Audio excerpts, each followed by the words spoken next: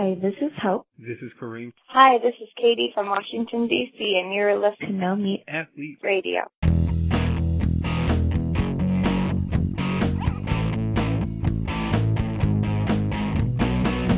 All right, hello everyone, and welcome to No Meat Athlete Radio.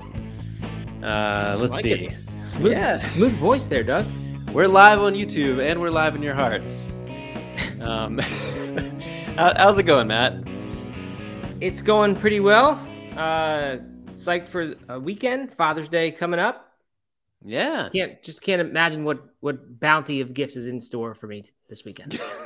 Are you a Father's Day person where you prefer, like, you view Father's Day as an opportunity to do something by yourself and experience like some like quality time of just whatever you want to do, or are you a family Father's Day person where you spend the day with your family? We do family stuff. That wasn't necessarily my inclination. Like when I first was having Father's Day, I remember suggesting to Erin, kind of joking, like, "Hey, I'm going to go do this thing with myself."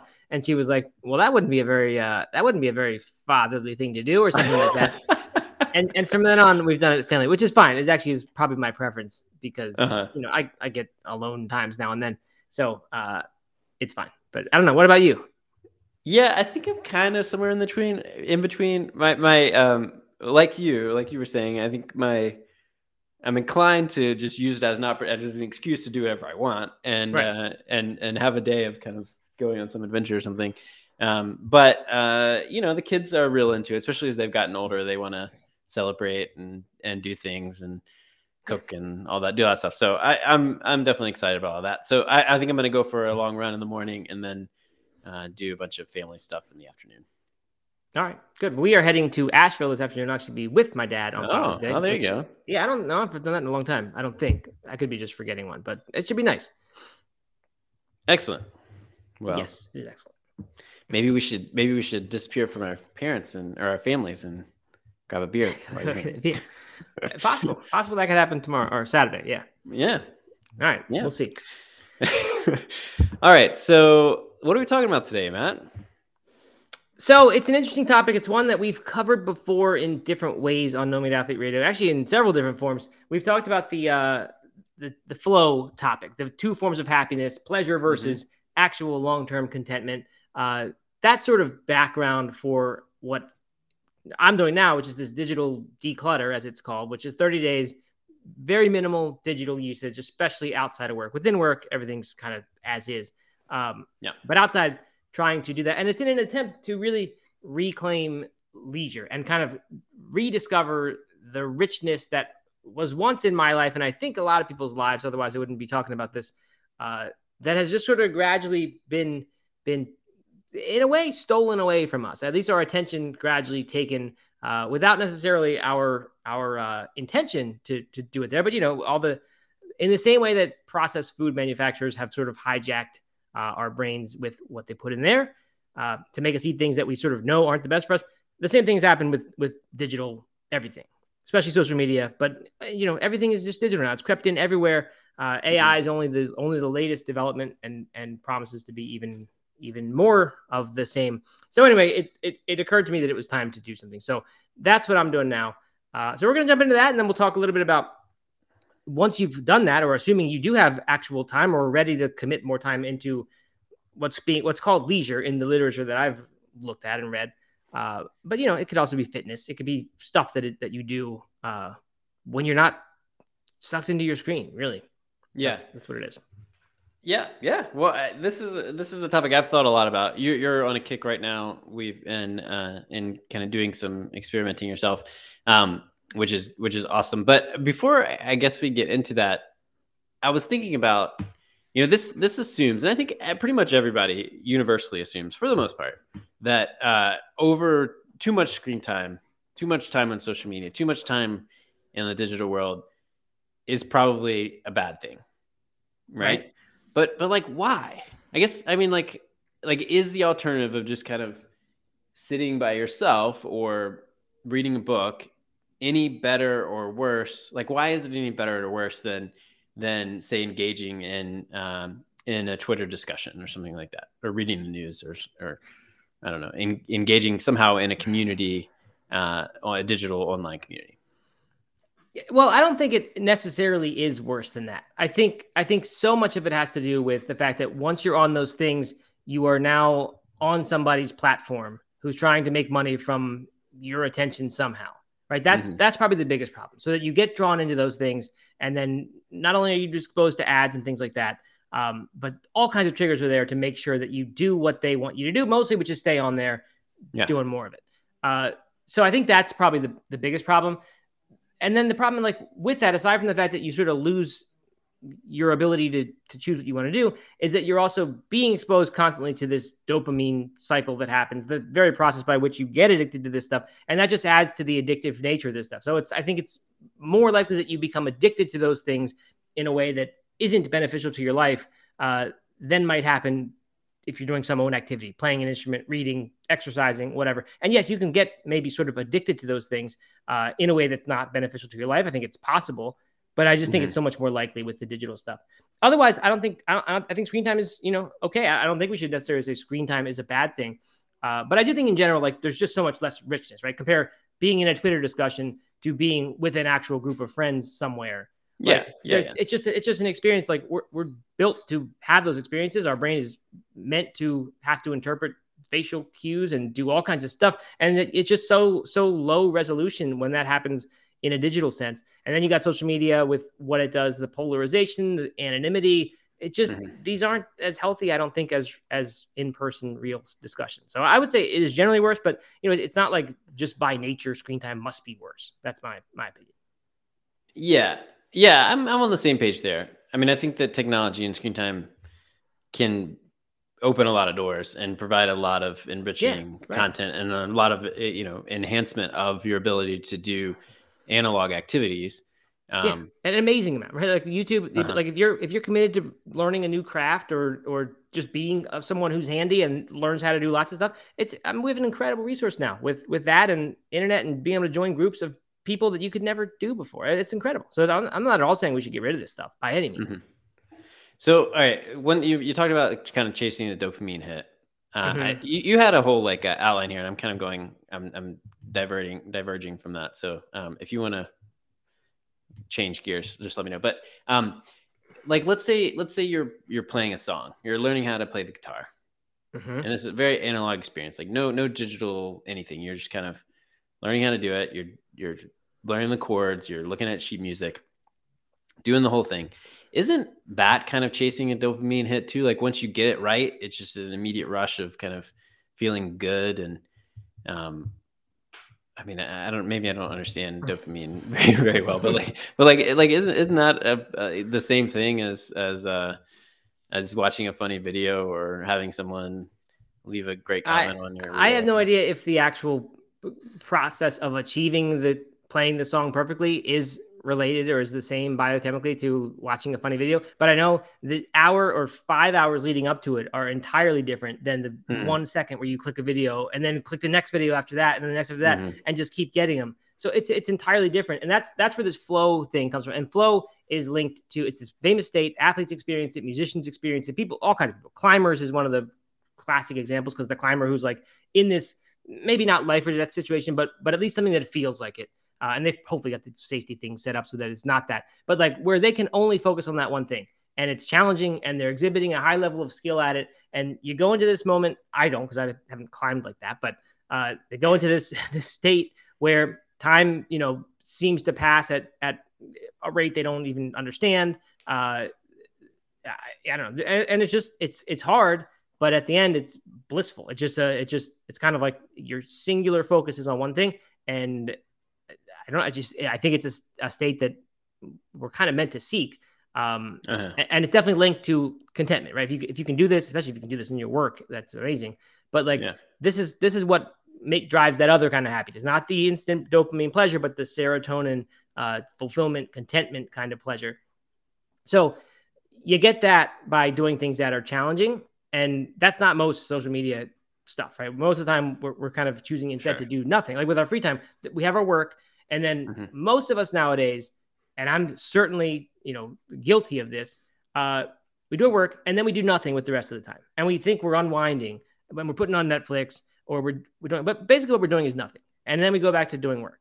And what has disappeared from our lives is this third part, this play, the leisure, the thing where you do challenging things that aren't immediately gratifying, but in the process of getting better at them and eventually, being in a situation where you're exhibiting a level of skill. It doesn't have to be world-class level, but for you relative to where you were before, it feels like a high level of skill, and you're doing it at something that you're at the edge of. It's challenging. It's not just so easy that it's boring.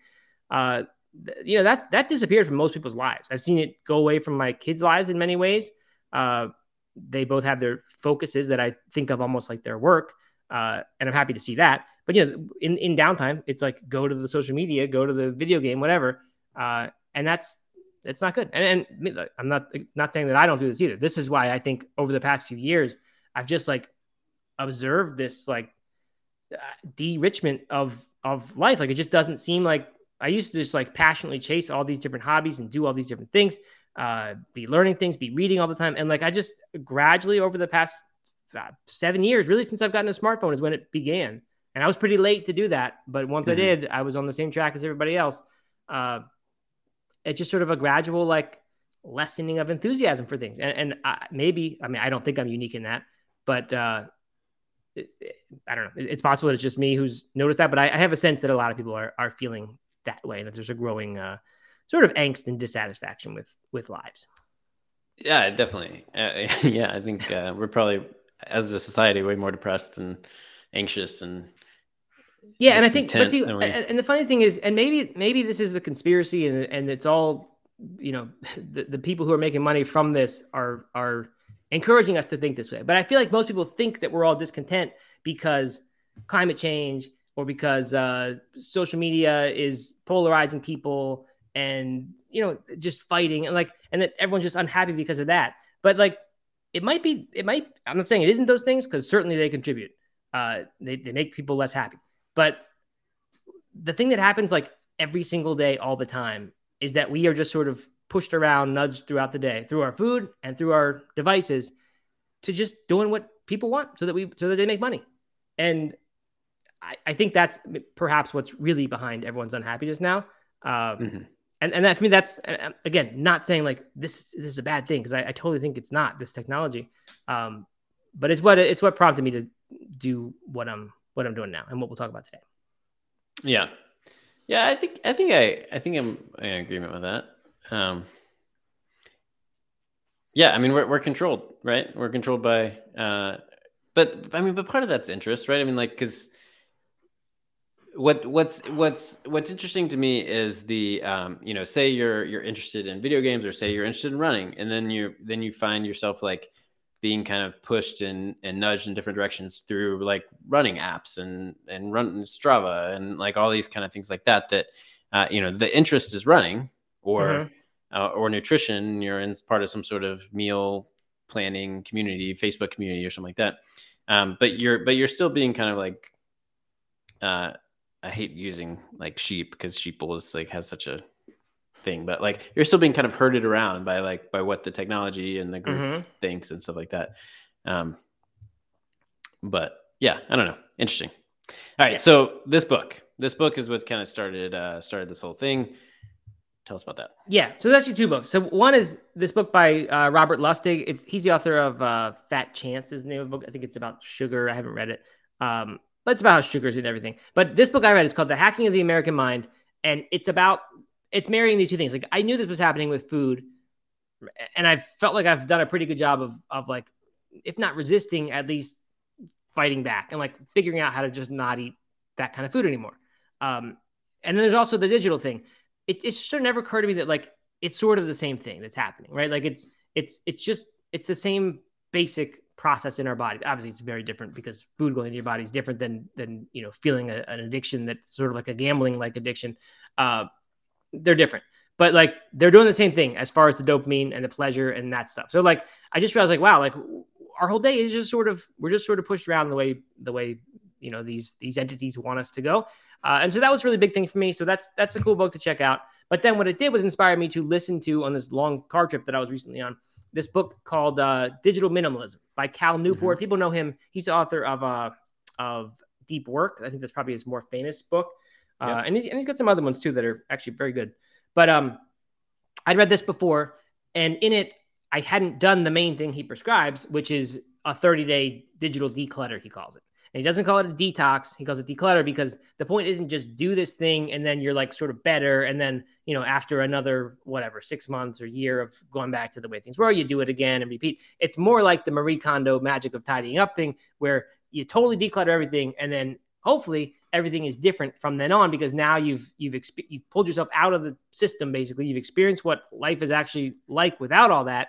And then it's pretty easy. I shouldn't say easy. It's way easier to not get dragged back into it because you understand that, wow, like there was this happy sort of life that I used to have before all this happened. And so it's a process by which you then gradually reintroduce things and evaluate from that new perspective of having been mostly off of it for 30 days. You evaluate which things are really important to you and which apps, and it could be social media. Like, it's not like you then have to stay off of it. It's just you figure out which ones you actually want to do. So that's what it is. I'm on day 4 now of this digital declutter. And what it is essentially is get rid of all optional digital things in your life. And it's mostly talking about things that come to you through screens, through your phone, through the TV, through computers, of course. So, appliance, electronics that are smart, like that's all fine. But if they've got notifications and things like that, then I think you do need to kind of watch out for them. But anyway, what I did was made a big list of all the stuff that I use. I thought of probably 25 things that are like I commonly use almost every day and said, here's what is out, or like what I absolutely have to have for this limited use. But other than that, I'm not using it anymore. And so I'm on day 4 of that. It honestly hasn't felt like that drastic of a shift, but the main difference is that I feel like I have an extra hour each day when like I would otherwise just fill it with going on the phone and checking email or searching whatever I want to on the internet that I might be thinking of in that moment. And instead, I've started playing the piano again. The hope, of course, for me would be to do much more than that. Find new hobbies, things I haven't done before, because piano I've done in the past. But it's been cool. I wouldn't say anything life-changing, mind-blowing yet, which makes me think maybe I need to even be more strict and like get rid of more of the digital stuff. Because the reality is, like, during the workday, like I'm still on the computers the whole time. Yeah. So, it's not perfect yet, but I'm really happy. It definitely just feels better. I feel like my sleep is better. I'm going to bed. I just fall asleep earlier, and I'm getting more reading done, more piano done. So it's been good so far. And you're cutting out TV. Yes. So, I didn't really watch that much TV, but every now and then I'll get in a kick where I'll watch it at bedtime, and just mindless old reruns of shows. So I said no more of that, and I haven't done any of that. But if I wanted to like watch because I'm trying to be a better soccer fan because my kids are at a high level of soccer now. I'm trying to like understand the game, and there's tons of documentaries I've got backed up that I want to watch on it, but I just never do it because there's those activities that are they feel like a challenge to get into and watch compared to putting on The Office and watching something I've seen 20 times. It's still funny. So like that stuff, I said I'm okay with it because that doesn't have an addictive quality to me. It has it's a challenge, and if I do it, then I feel good about that.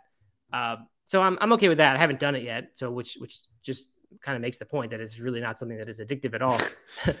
But I hope I do. I hope I can watch some of that stuff.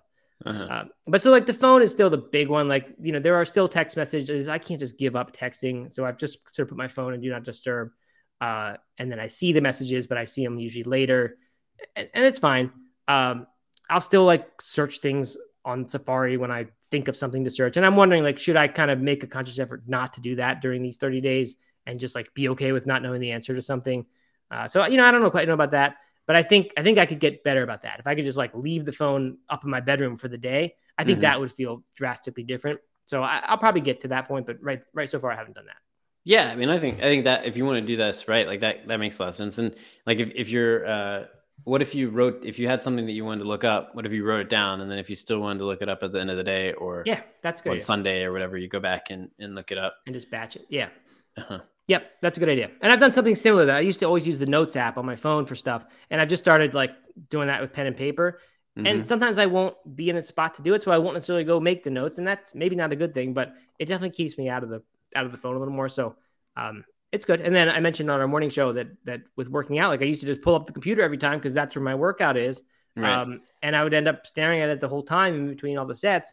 Now I just have a piece of paper, just printed it out one time. So there's a lot of efficiency to be gained as well if you're not always on your stuff. And another example of that is like the maps when you're driving around. incredibly useful part of having a smartphone, and probably the reason I went back to a smartphone, because I actually went away from it for a while. But like, to get lost somewhere and realize that it doesn't have to be this way because you could have a map on your phone, that's like the most frustrating thing. But at the same time, I've lived in Charlotte now for 2 years. I don't know how to get anywhere because I just use maps. And like, I've stopped caring about where I go or even knowing where I'm going as directionally. And so like, there's a redundancy. Like you repeat that over and over. Like, why not just learn it one time and then not need that anymore? I don't know. So there's a lot of things that are like that, where like you realize we just always use a computer for something when we could instead do something else and only have to do it one time. And then you don't have to use the computer anymore. I'm notoriously bad at directions. And so pre like smartphone, I had a binder that I would print out everywhere I thought I would want to go from my house and then from like other locations. I had this like huge binder of like Google Maps or MapQuest or whatever it was back in the day, of like directions to get there. But if I got off the like map, I would usually be like so lost and had so much trouble. I called it the Dug because TomToms were around at the time, but I couldn't afford one. So I mean, I think that's really actually a great thing. Like I was saying about the conversations. I think I said this here. I haven't said this yet, but in that digital minimalism book is the idea that when you respond to a Facebook post with a like, you are giving one bit of information in computer parlance compared to who knows how many millions of bits when you actually have a conversation with someone and they hear a tone of voice and you're expressing more than just a yes or no. I mean, it's just so much more. And like, I haven't read this, but I assume it's true. We're meant to know locations of things really well. And like a lot of the memory tricks, like if you try to memorize a deck of cards, which I did during COVID, learned how to memorize a deck of cards in order. You do it by picturing your house or some very familiar location, and you go on a walk through that house. And at these different 18 stops, there's 3 characteristics at each one, and each one has to do with a card. So anyway, that's beside the point. But we have a tremendous capacity for spatially remembering things. Like we are supposed to do that, know where stuff is, go to it, find it. And so I think Google phone maps they deprive us of what actually feels really good and is somehow fulfilling to like complete a journey that you just did on your own. So I think that's a great idea. I've been thinking, like, I can't imagine myself going back to printing out MapQuest again. And I don't want to get lost because that's awful, like I said. Right. But if I just started having stuff, that sounds like a really good idea, actually. Having a little binder in the car and just do it. And then you mat. Yeah, and keep the phone in the glove compartment for emergencies. I like that. I'm going to try that. Do it. I mean, it is also like it's somewhat satisfying to like look to pull it up a real map and try to navigate. I mean, I get this on the trail a lot too. If I'm trying to navigate some different trails or something like that, and you get to an intersection of 2 different trails, and you have to pull out a map or look at a map on your phone and try to figure out where you're going. But the actual navigation versus having it done for you is quite satisfying. Yeah, I think that's right. So one thing, like, I understand the I'm totally with you on the kind of decluttering from all the notifications and the dopamine hits that you're always trying to get with flipping through 15-second videos and that kind of thing. But like with technology, for me, that's something that I've struggled with. We talked about this on the podcast a little bit, but this is something that is a years long struggle for me. Is I have a really hard time like being in silence now.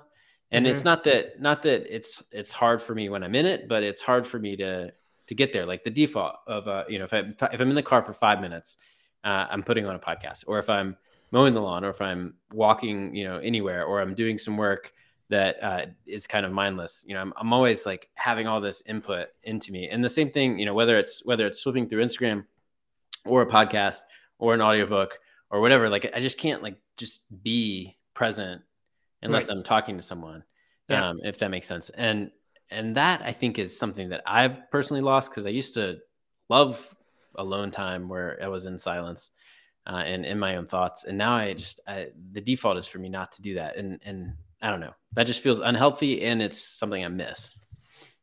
Yeah, I think that's right. There's a lengthy section in Digital Minimalism about this, and it's about exactly that, being in solitude, and I think they define solitude as like being not under the influence of anybody else's thoughts at that time. So reading a book doesn't even count as solitude. because you have input coming in at that point. And there's a lot of creativity and things that are linked to being in that solitude state. I don't know if there are other benefits just to well-being other than what you can produce by spending some time in that state.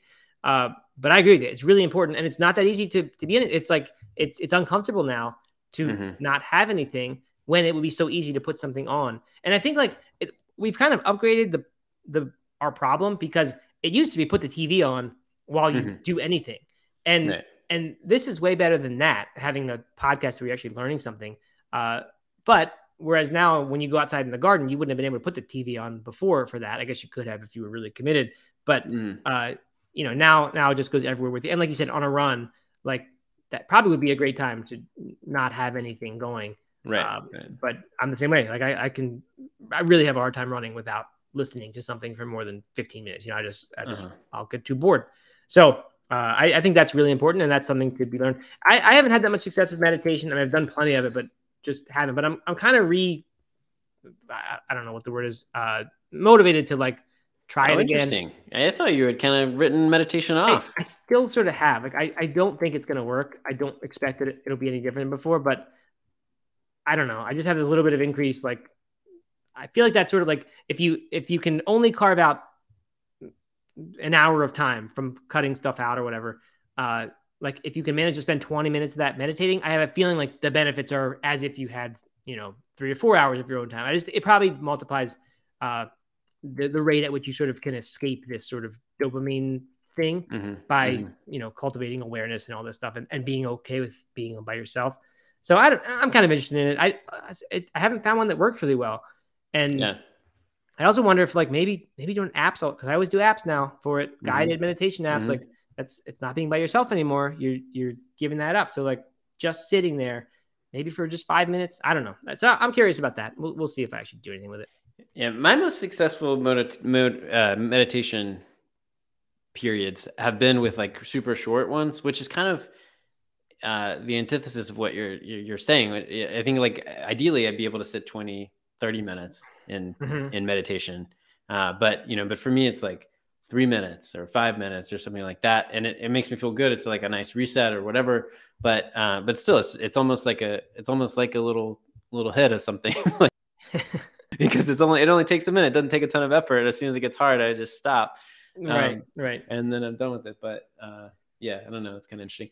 One more thing about the like constant input that has shifted for me is I used to listen to a ton of music, like just have music going all the time. In college or whatever, I was listening to a ton of music and felt like I was really, I was in like whatever genre of music I was into at the time. Like I felt like I was into it and exploring it and all that stuff. Now it's the total opposite. I feel like I never really listen to music because I'm listening to podcasts and I'm listening to books and stuff like that. And it's this information stuff that's like information overload. Whereas music is still input, obviously, but I think it's a little bit different, and it can be a little bit more meditative. It can be a little bit more transformative in like a mind state, if that makes sense. I think so. Cal Newport actually mentions music specifically as well, and he mentioned some example of somebody who did this digital declutter and then found themselves listening. I think they had for some reason they'd gotten rid of their music apps and things like that, which I said, I'm going to keep those. I'm okay with putting on music during my workot right now. But they were listening only to analog music on records. And more importantly, I think they were listening to entire albums, including the parts you don't like that much, the parts that are a little bit boring, but that the artist meant to be part of that work. He claims that's much richer than pulling up Amazon Music and picking exactly the song you want, or radio, hit the scan button until you find one you like. And then as soon as it ends and something else comes out, hit the scan again.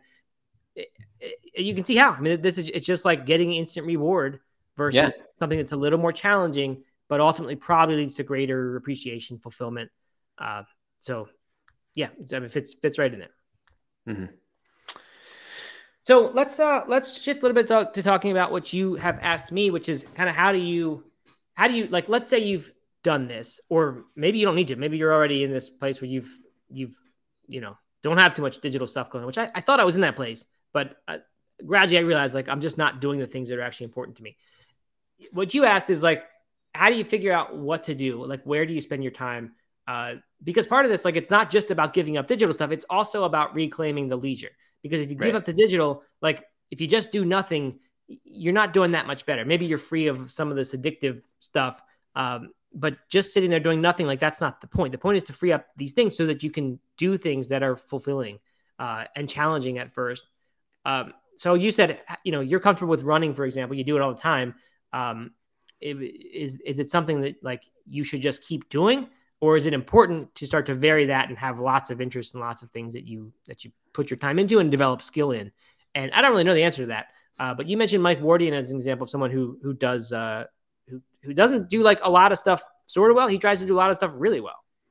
Yeah. So this is something I've been struggling with, because there are several things that I have either dabbled in the past or and enjoyed and would like to kind of get back into dabbling in, or new activities that are just intriguing to me that I would like to try out. So some examples, I play chess once a week with a buddy.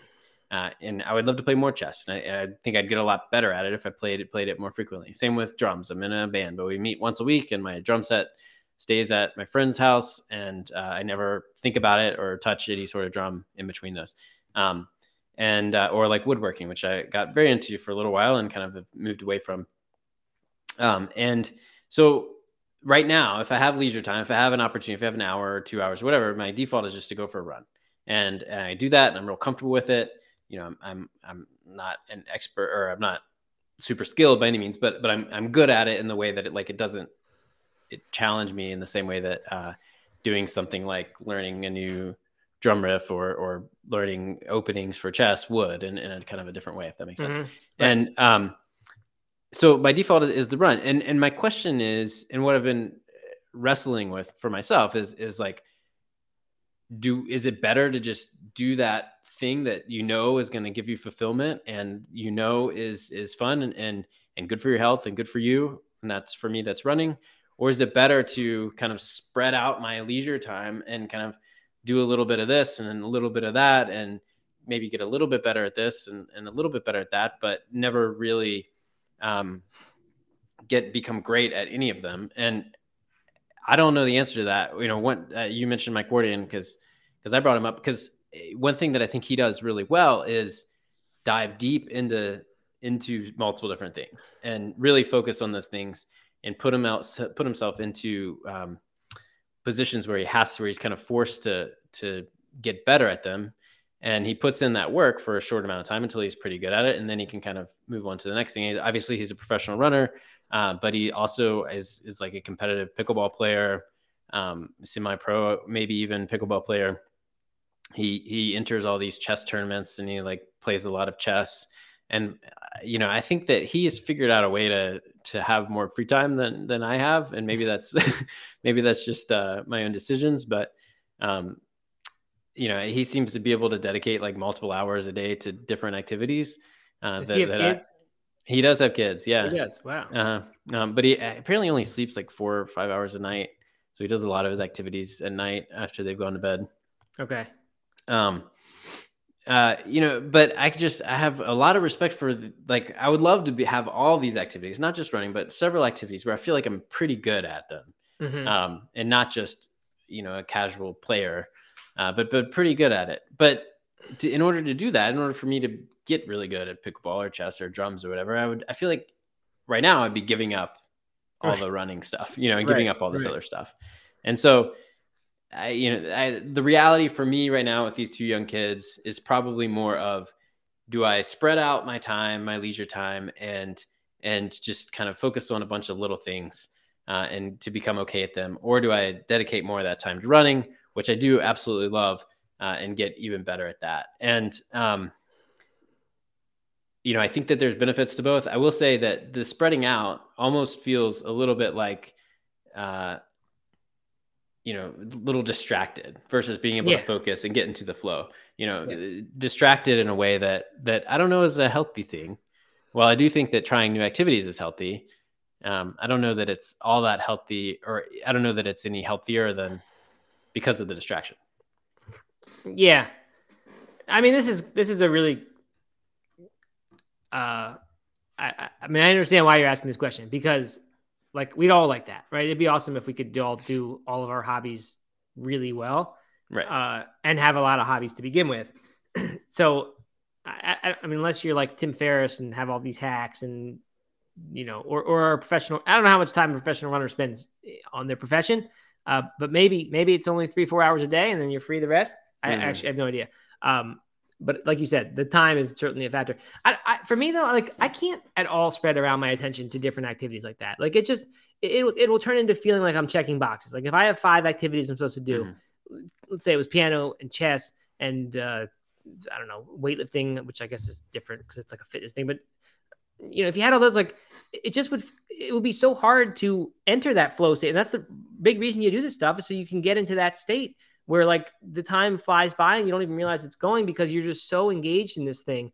So I don't know. To me, like it just would be really hard to have a lot of things. So I would tend to do one thing, but I do think like if you can carve out 2 hours a day for something, it doesn't take that long to get better than 99% of people at it. I mean, it's yeah. Oh, you totally. can if you spend a year, 2 hours a day of whatever guitar, say, like you get good. By no means world class, and you can't be world class at more than 2 things. I don't think most people aren't at one thing, right? So like to be really good, you talking about him entering chess tournaments and playing, but like to be a world class chess player, that's all you do. I think you can't do anything else, or you're not going to be world class. So you got to be making trade offs somewhere. Well, I mean, I think there's a difference between being world class and being like good at it. Yeah, for sure. And I'm not trying to be world class or anything. I mean, I would love to be world class at something, and I hope that I'm getting there at a few things. But you're a world class dad, I'm sure, right?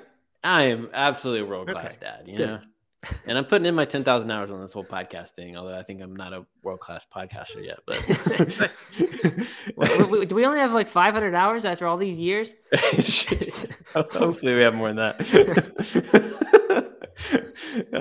But as someone on YouTube commented that Bianca says that I think it's okay to be just okay at a lot of things, and I think that I'm totally on board with that. But the question is do I want to get better at running and really kind of instead of having a goal out there that I'm just able to complete, I have a goal that I'm able to crush or whatever. Do I want to get better at that, or do I want to just be like, okay, now I know how to play pickleball, now I know how to play chess, and I can hold my own when I'm with some random person or whatever. Right.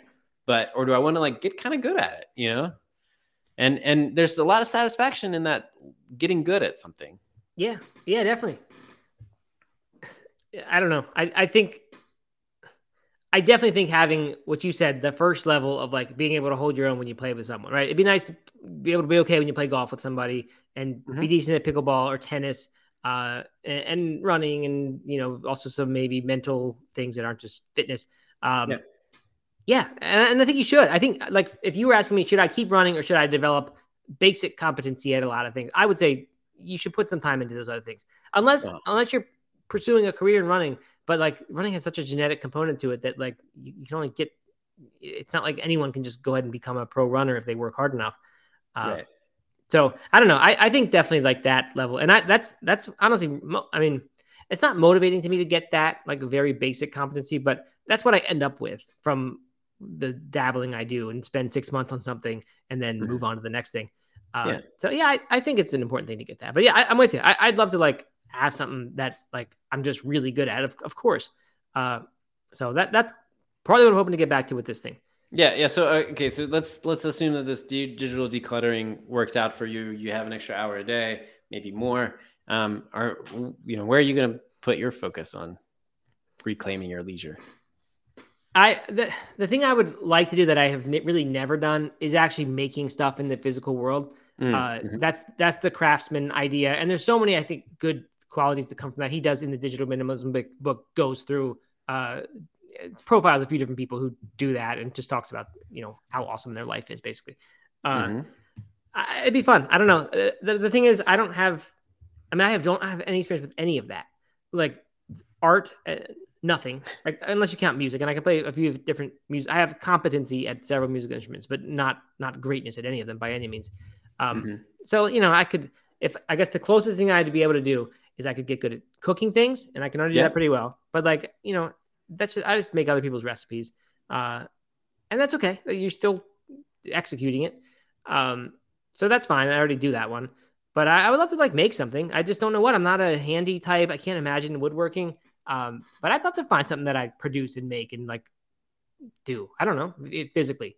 So I was going to say the two obvious things that come to mind for you are cooking and like songwriting or something like that. Yeah. Kind of using some of your writing skills to writing a song as well. Yeah, I could do those things. But the thing is, like, that feels to me like the stuff I've always gone back to and try to do. I really like to like find something new because I do think new experiences, like totally brand new experiences, are so important.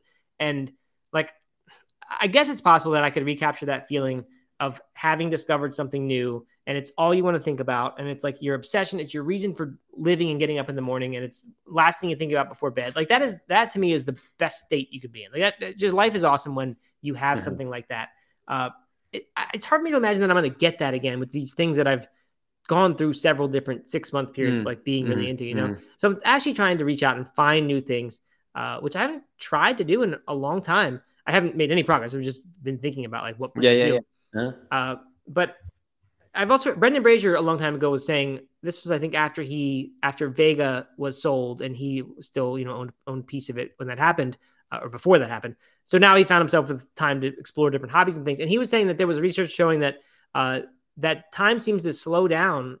Like your perception of time slows down when you are engaged in new activities, which is kind of weird. And the opposite of what I said with the flow state, right? Like the flow state, the time seems to pass very quickly because you're so engaged in this thing. So it's interesting that this, seemingly this counteracts that in some way. But I think that's a great thing, right? As you get older, time starts to fly more, it seems, faster and faster. So to be able to do things where the effect that you perceive is that you have lots of time and things, your day seems to last a long time because you're spending so much of it in brand new activities. I don't know, like that's not a bad thing. So I'd love to get into some brand new things, but I just don't know what yet. You should build a birdhouse. You're into birds. Start with a birdhouse. Start there. That'll be your jump start into woodworking. Maybe. You know what Katie's gotten really into is weaving. Oh yeah, I guess that's what you call it. Is it like a basket weaving? No, like things that you hang. Man, tapestry. Weaving? Tapestry. I think you weave a tapestry, right? Yeah, yeah, I think so. But like with yarn and stuff. Does she have like a big spindle, like a weaver does? She had one when she was younger, like in high school, and and they sold it, and then now she recently has gotten back into it where you just have like a board basically that you're kind of using, but you're very, you can do some cool designs and like make it really unique. Yeah, I like that. Erin does knitting. She knits usually stuffed animals. That's her thing. She makes stuffed animals for people. And they're beautiful. Those are the two that she made for our kids are still some of their favorite stuffed animals. That's awesome. Yeah, she does that for a lot of people when they have babies, and people who we're close with, obviously. And everyone seems to love them. And everyone always says you should start selling these things. But if you think about how much money that you have to sell them for to get the return on time, it's never worth it. And it would destroy like something that's actually a nice, great hobby. Something that would become a business. So yeah, and that's a good example. That is making something, and so is weaving. That's what I need to find. But I don't know. It's just I just haven't. Maybe cooking. Maybe I should get more into cooking and invest actual time into learning instead of just making dinner over and over. Yeah. All right. Well, I think we've done justice to this. There are many unanswered questions, but hopefully I'll have all kinds of time to explore these questions and find new hobbies, become a craftsman in something. TBD what it is. But anyway, it's like I said at the beginning, it feels like a new lease on life, which I think you kind of feel that way when you do a physical decluttering. Everything just feels good and happy and like reason to be optimistic. That is how I have felt since I started this. And it just feels like, I don't know. I was starting to feel like the world kind of sucks now. Like we're just getting more and more into this, and it was AI, I think, that pushed me over the edge. And it was like, there's no stopping this, right? And there isn't. It's just, and people aren't going to connect the way they used to until there's some sort of revolution that happens, and they do. Hopefully not an actual war that is fought against machines, because that wouldn't be a very pretty picture. But maybe at some point there will be a critical mass of people who say, we're not doing this anymore. We're going to do like what Amish people do, who also, by the way, are in the book featured as like, they're not just they just don't totally reject all technology. I think they reject, and I'm sure I'm like quoting this. They reject things that will like pull people away from the community. And as a result, they foster a very rich community. And that's something that so many of us don't have anymore. So I wonder if like it is possible that people will go that way and have very deliberate communities that say, there's no AI involved in anything that we do, and we're isolated from that, so much as you can be until the war starts and they do whatever they do. But I just think there's going to be massive backlash against all this stuff. So anyway, for me to do this, it felt like a little bit of a relief, at least temporarily, to like recapture some stuff that was good about the world the way it used to be. Hopefully I don't sound too much like an old man who's just like, this took a weird turn. But I understand. Yeah, I totally get what you're saying. Yeah, I mean, it's like it is in our nature to want to do so many of the things that we're talking about, and not, if you could choose ahead of time, say like, I'm going to spend 6 hours of my day swiping through social media until I see something, and I'm going to click like when I see something that is a good thing to me. Like no one would want to spend their time that way. So I get that we all do, and that like it's not going to leave, and that's not the point. Right. But to sort of just reclaim stuff that makes you feel good, I don't know. I'm excited about it. So hopefully someone else is. That one book is Digital Minimalism. I mentioned the other one is Hacking of the American Mind. Both very interesting reads if you're looking for something to read this Father's Day weekend or in the future. One thing I meant for us to get into and forgot was like VR, virtual reality or augmented reality, the new Apple glasses that incorporate real life and all this stuff. I mean, like to me, like that's a step way further than I'm comfortable with at the moment. I know. And I don't really want a world where everybody's walking around with these giant glasses on and seeing things that you can't see, interacting in a way that as if you're talking to each other. I've heard it said though by a cousin of mine who used to work at Google, and he said, this was 10 years ago now, he was like, we're just in a really awkward phase with technology right now. We're developing it. We have these things, but we have not at all figured out or even prioritized making it go into our lives well. Right. So like VR right now is everyone walking around with goggles on so that I guess with the new ones, you can see out also what's going on if you want to, because there's like a clear screen that you can see. I don't know. I just saw a picture of them. But eventually it's going to be in our heads, which is even weirder. But I think maybe eventually it will kind of come full circle, and this stuff will be designed and we'll be able to like be good humans while also benefiting from really cool stuff. So I hope it gets there. I don't know. That would be ideal, is if we could. The original Google glasses were like actual glasses, right? I remember that, and then it just bombed. I don't know why, but because that was definitely a step too far. But the Apple one, what's interesting about the Apple ones is it's not, you can't actually see through. They have cameras everywhere. So if you're looking at the person wearing the glasses, you're actually looking at a camera of their face. Oh, wow. Okay. And the same way going out. And so, which just makes it that much worse. Cause like, what if the camera goes out? I don't know. It's like the whole thing just kind of, I don't know. It's too much for me, but yeah, I don't know. I mean, I'm definitely not, and I hope this goes to show people that I'm not just like a crazy old man now. I think it's really cool. I think there's probably potential to have a whole lot of really rewarding, fulfilling activities with that, where it really feels so much more like you actually are with people. And in a way you couldn't be before, because now you can do it with people in other countries, or you could be in wherever. Yeah, 100%. Yeah. Yeah. So that, I mean, super cool. But I hope it gets prioritized, this thing. And there's always gonna be that problem, that attention economy thing, right? That we're like, when they want our attention, they're incentivized to have us stay on that and do things and be hooked in, be addicted. And I don't know how you get around that, but hopefully people will figure it out. Yeah. I'm sure we will, or we won't, and we'll all just kind of continue tumbling down into the virtual abyss. Right. Lori, I will go out on this. Lori on YouTube suggests that rock tumbling and polishing is a fun hobby to get into. I got a rock tumbler once, and I for the kids, and then like we did it, and then we went away, and we ended up they were in there a week longer than they were supposed to be, and I was like, well, they're gonna be really shiny. And then we came back and opened up, and they were gone. There was no rocks. There were these tiny little like. It like ate the rocks. Because that's how it works. Is it polishes them, and they little pieces get removed, and over time they just polish down to nothing. So that was an expensive mistake. We have not rock tumbled since then. Oh, no. It takes like a month to do it. Oh, really? Yeah. Huh. It's not a quick thing. Not an afternoon activity. No. All right. Well, this was fun. It was good to cover this a little deeper. Yeah, something a little different. Yeah, hopefully everyone liked it. So this goes out to No Meat Athlete Radio listeners, of course. There are a lot of plant-based morning show people who are here live with us. As usual, the ad for the plant-based morning show. If you are listening, if you like No Meat Athlete Radio, check out the plant-based morning show podcast feed. You'll get that the same way you listen to No Meat Athlete Radio. But 2 new things you can do. You can go to the live version of the plant-based morning show, which is a daily show. Right now in the summer, we're doing it 3 days a week, but usually it's a daily show. We cover headlines. It's fun, a much lighter, goofier thing than this, more audience interaction. That's every single day. Well, Tuesday, Wednesday, Thursday right now. Otherwise, it's every single weekday.